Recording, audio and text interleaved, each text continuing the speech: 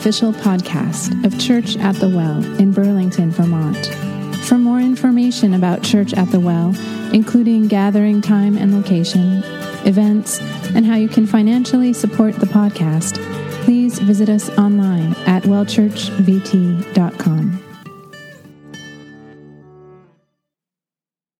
Well, today we wrap up our series. We've been looking at the Sermon on the Mount for 14 weeks. And the Sermon on the Mount is Jesus, it's his kingdom manifesto. And when we read this sermon, we discover how revolutionary it is. We find out that his kingdom is not just an upside-down kingdom, but it's an in-breaking kingdom.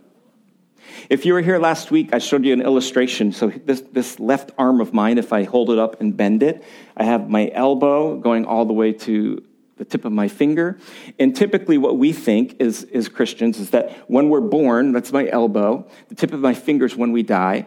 We believe that the kingdom of God, the kingdom of heaven starts when we die. So if I raise up my right arm and I connect these two fingertips, that's how we envision the kingdom. But Jesus tells us that the kingdom is inbreaking. And so the kingdom actually looks like this, with the arms overlapping each other, right? And this point of the finger this is where we made Jesus our king. And we enter into his kingdom. And our eternal life, right, happens here. And so the kingdom isn't something that we have to wait for until we die. It's available to us right now. And so in his closing statements, when we come to the Sermon on the Mount and we read Jesus' closing statements, it's the wrap-up of his sermon, what we find is an invitation.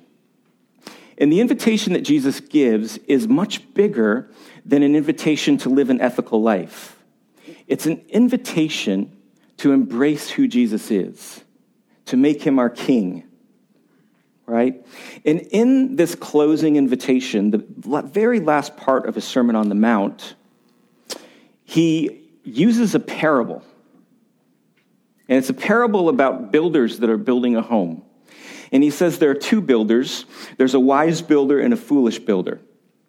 The wise builder builds his house on a solid foundation, and the foolish builder builds his house on sand. And so he essentially ends this sermon. He leaves his listeners on the mountainside with a question. And the question is this: what kind of builder will you be? That's how he wraps up his sermon. So let's dive into the passage and take a look at the closing statements of Jesus' Sermon on the Mount. Matthew chapter 7, verse 24. Therefore, everyone who hears these words of mine and puts them into practice is like a wise man who built his house on the rock. The rain came down, the streams rose, the winds blew and beat against that house. Yet it didn't fall, because its foundations are on the rock. But everyone who hears these words of mine and does not put them into practice is like a foolish man who built his house on sand.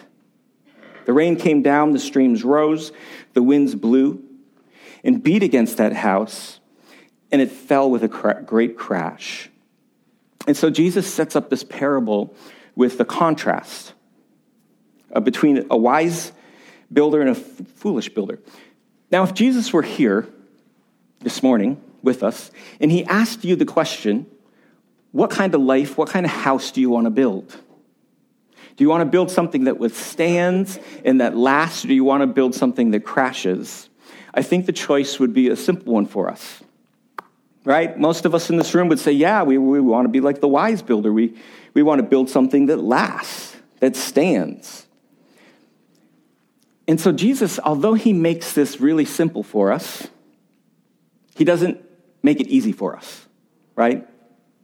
I shared this a little bit last week, that although Jesus simplifies things for us, it doesn't necessarily mean it's easy, right?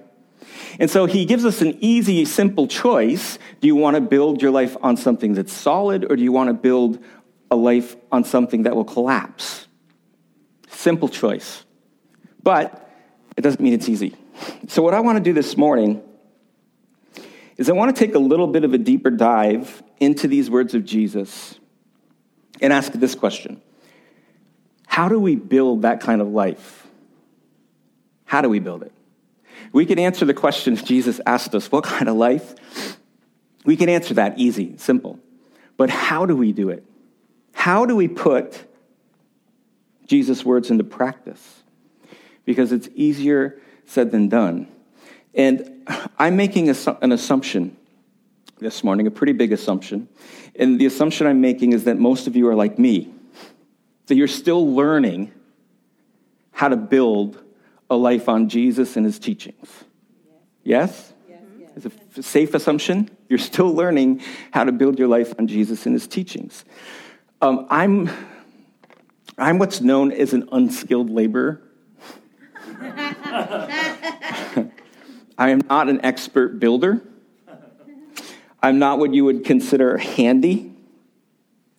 Until I discovered YouTube tutorials, I didn't even know what a crescent wrench was.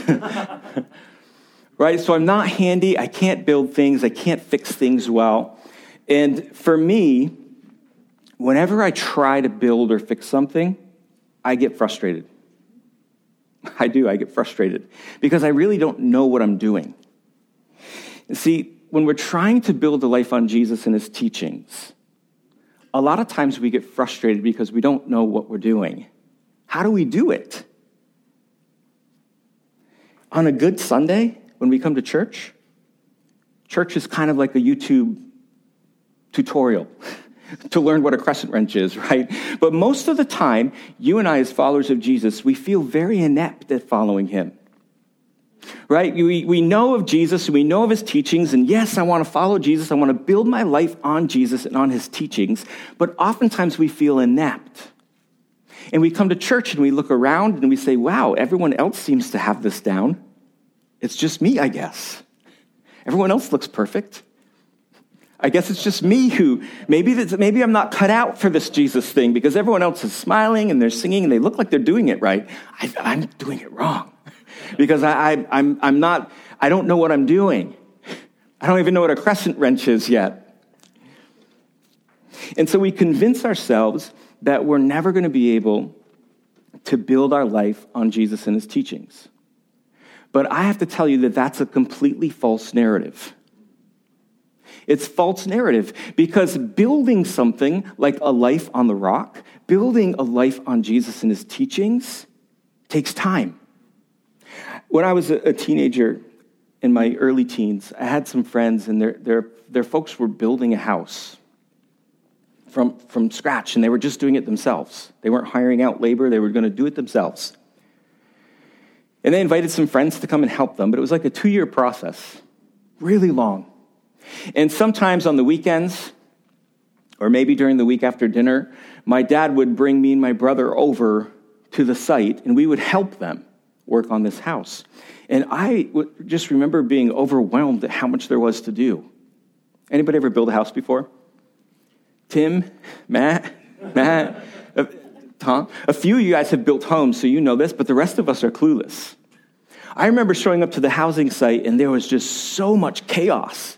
They had to wait for stuff to get delivered, and sometimes it didn't get delivered on time. There were all kinds of setbacks. There were cost overruns. There were delays, right? There were times when they made mistakes with something, and they had to tear it all apart.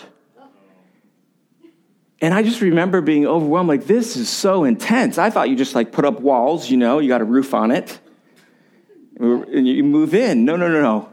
It was super intense.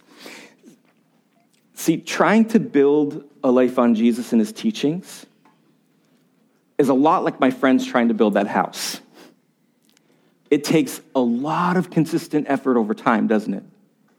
And we have to learn how to do it, right? And so this morning, I've got 15, 20 minutes left? Let's say 20. Can you give me 20? Yeah. I got 20 minutes left. So at the very most, this 20 minutes is just like watching a YouTube video tutorial on building, right? We're not going to become expert builders from hearing a 30-minute sermon. But what we can do over the next 20 minutes is let's go to the tutorial in Scripture and see if we can increase our building knowledge. How do we build a life on Jesus and his teachings? Okay, I've got a slide for you. And this is a blueprint, building blueprint, that comes to us courtesy of the late theologian Dallas Willard. Anyone here ever heard of Dallas Willard before? Fantastic theologian. And Dallas was investigating what the scriptures had to say about building a life on Jesus and his teachings. And what he discovered was this: in order to build a life on Jesus and his teachings, we need more than just desire and willpower. How many of you guys have tried to will your way into being a disciple of Jesus? I'm just going to try harder. I'm just going to buckle down, right? Yep. And so he argued that there are three things that we have to consistently engage. And so he made a triangle. And he argued that none of these three things on their own will get the job done. That we have to consistently engage all three. Of course, in the center of the triangle is what? That's always the right answer. Jesus is always the right answer. He's in the center, right? But let's investigate these 3 points and look at how they'll help us.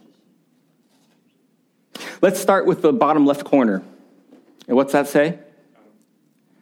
Oh, can we get that? Can we get that slide back up? Oh, hold on, folks.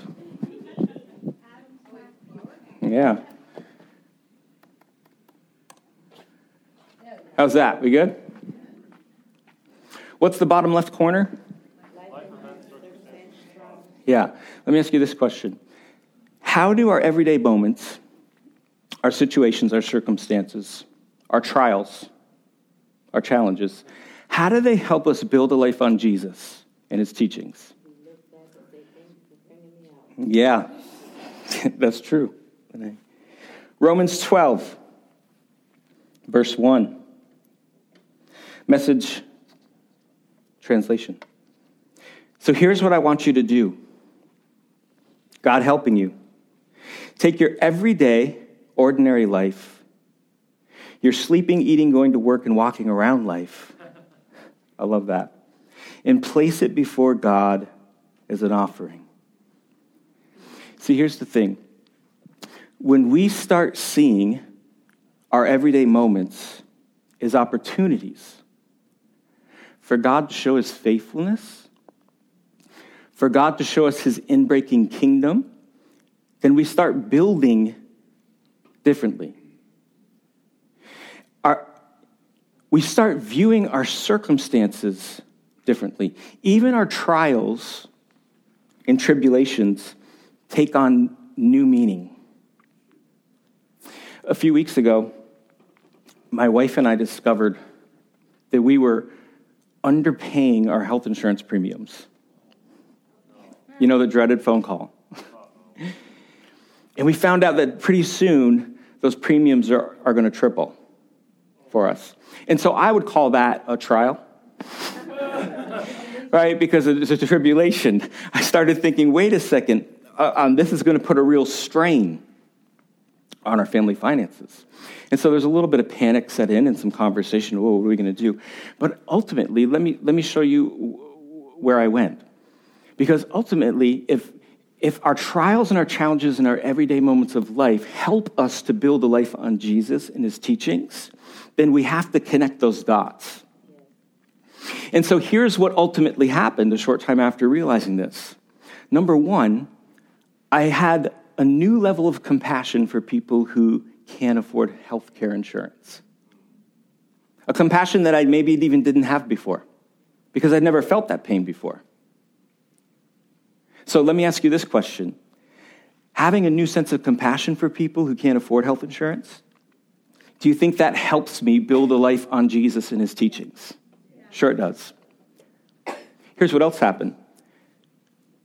I started to realize that this was an opportunity for us, my wife and I and our family, to depend on God for provision. Do you think that helps us build a life on Jesus and his teachings? Sure it does. And then lastly, it made me look ahead to the day when there'll be no more suffering, no more pain, no more sorrow, no more death. No more sickness, no more health care insurance premiums. Do you think that helped me build my life on Jesus and his teachings? See, when we become kingdom citizens, God even uses our trials, right? James chapter 1, verse 2. Consider it pure joy, my brothers and sisters, whenever you face trials of many kinds, because you know that the testing of your faith produces perseverance. Let perseverance finish its work, so that you may be mature and complete, not lacking anything.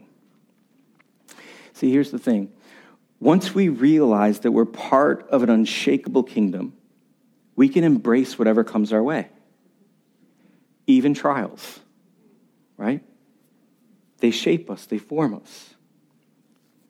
Everyday moments take on new meaning because we're building something eternal with them.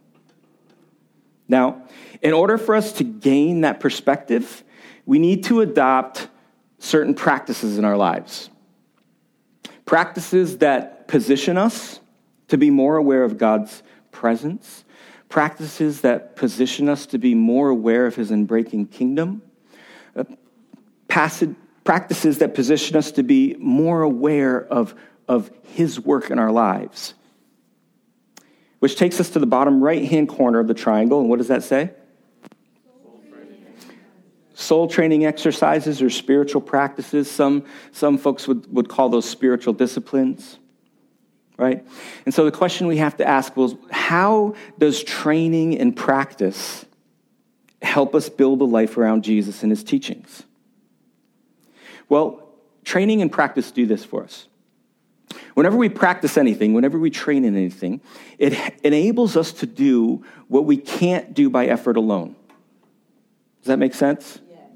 When we're practicing something, we're training in something, it enables us to do what we can't do by effort alone. See, effort and willpower aren't enough to build a life on Jesus and his teachings. They're not. Which is why following Jesus can feel so frustrating and deflating at times. Have you guys ever gotten frustrated in your faith? You're trying to follow the way of Jesus. You're trying to build a life on Jesus and his teachings, and you keep trying harder and harder, and you just don't get anywhere. Let me share something I've learned over the years. Following Jesus is more about training than it is trying. Let me illustrate what I mean by this. In May 26th, anybody know what happens on May 26th? The Burlington City Marathon, right? The Burlington City Marathon happens on May 26th. We have to cancel our service in the morning because the marathon is down here, so we move it to the afternoon. So let's suppose this year, what if we just had a church event? We said, hey, we're all going to run the Burlington City Marathon together. We're all going to run it together, and we're not going to do any training for it. We're just going to show up, and we're going to try our hardest. How long is a marathon? 26.2 miles. Now, I know of a few people in this room that could show up to that marathon and run it and finish it. But I'll say this, most of us would not be able to finish that marathon, right? Because you can't try your way to a marathon finish. You have to train your way to a marathon finish, right? There's muscles you have to build up. You have to build up your endurance. You have to teach your lungs how to expand, right? To be able to have enough air to run 26.2 miles. Let me give you another example. Let's say we were going to start a band, an orchestra. We're going to have an orchestra on Easter. Next week, you're all going to play. We're going to have French horns, pianos, flutes, piccolos, the whole thing. But we're not going to practice. You're all just going to show up next week, and I'm going to hand you an instrument, and you walk in the door. We're just going to play this beautiful ensemble. You just got to try really hard. What do you think that will sound like? Why? Because learning how to play an instrument takes tons of practice, doesn't it? What if I said, hey, we're all going to learn Spanish together. And we're not going to take any Spanish lessons or we're just going to try really hard. We're going to close our eyes and grit our teeth and try to speak fluently in Spanish. How do you think that would go over? Not so well, because learning Spanish requires consistent effort over a long period of time. So why would we expect following Jesus to be any different? Right? We think, oh man, you got to train for a marathon. Oh no, you got to practice piano to be good. No, if you're going to speak Spanish, you got to take lessons. You got to learn. It takes a long time. And yet we think that following Jesus is just going to be this simple thing. The Spirit falls on us. Boom, we're following Jesus. No problem. Right? No. That's what training and practice does. See, training is different than trying. It's more focused. It's more fruitful. And I'll say this, it's less frustrating. See, when building my life around Jesus and his teachings gets frustrating for me, it's usually because I'm trying and not training. It's usually because I'm gritting my teeth and I'm trying harder and harder and harder. And I'm not training and doing these spiritual practices, these spiritual disciplines. Philippians 4, verse 8. Finally, brothers and sisters, whatever is true, whatever is noble, whatever is right, whatever is pure, whatever is lovely, whatever is admirable, if anything is excellent or praiseworthy, think about such things. Whatever you've learned or received or heard from me or seen in me, put it into what? Practice. And the God of peace will be with you. See, spiritual practices and soul training exercises, they position us to focus our mind and hearts on God. They position us to be more aware of his presence, more aware of his inbreaking kingdom. Now, I can't teach you any of them today. That's a different YouTube tutorial.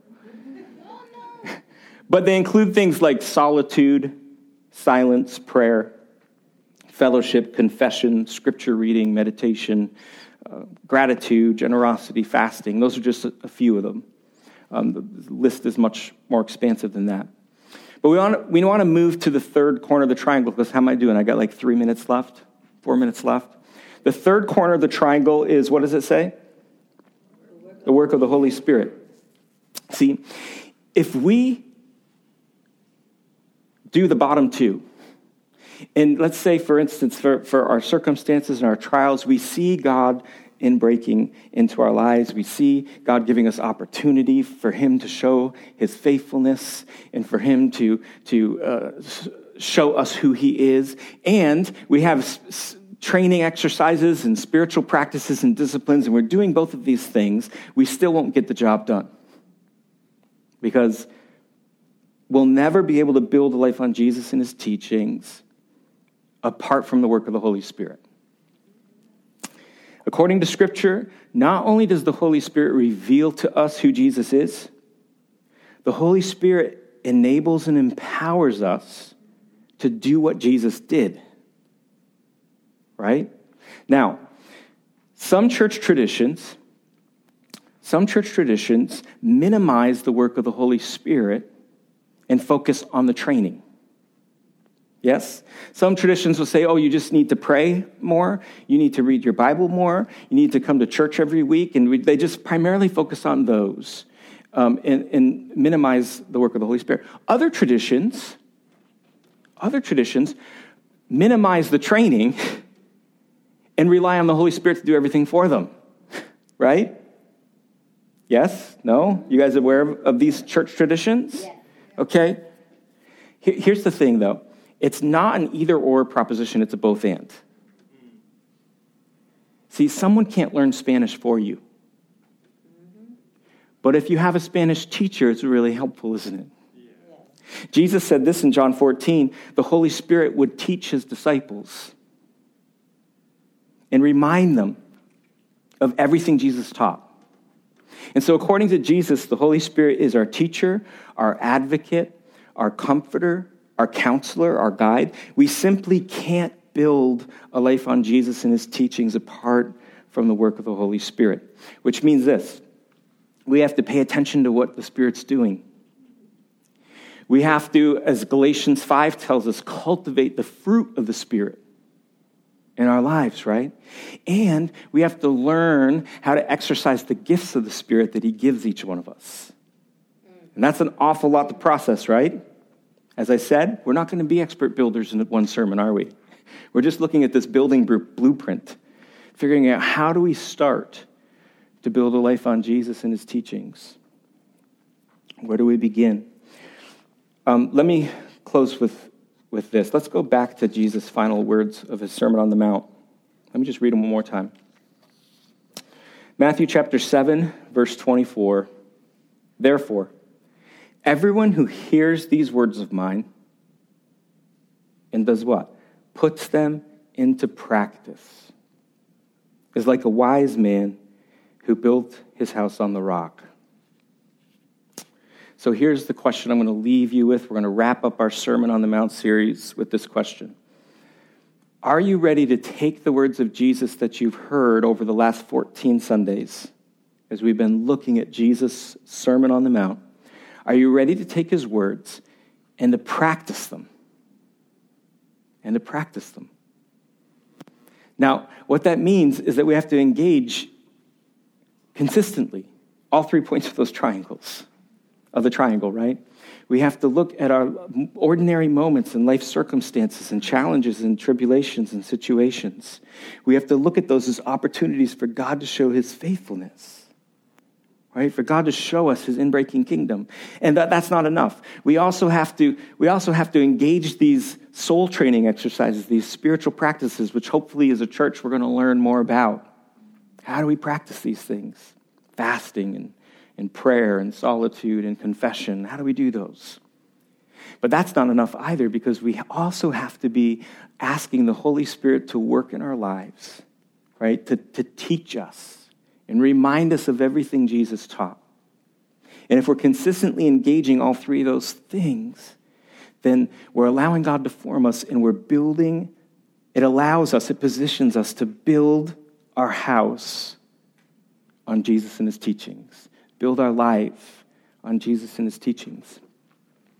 And so what I'm going to encourage us to do is to practice together. We could go practice on our own, but how many of you guys learn better when you're doing a workshop with a group of people? I do. Because somebody, you might be doing it wrong, right? And somebody just does it a little bit differently, and you're like, oh yeah, I see that. So let's practice together. Let's encourage each other when we get frustrated. Let's share with one another how God is using our ordinary moments and trials to reveal his goodness and his faithfulness.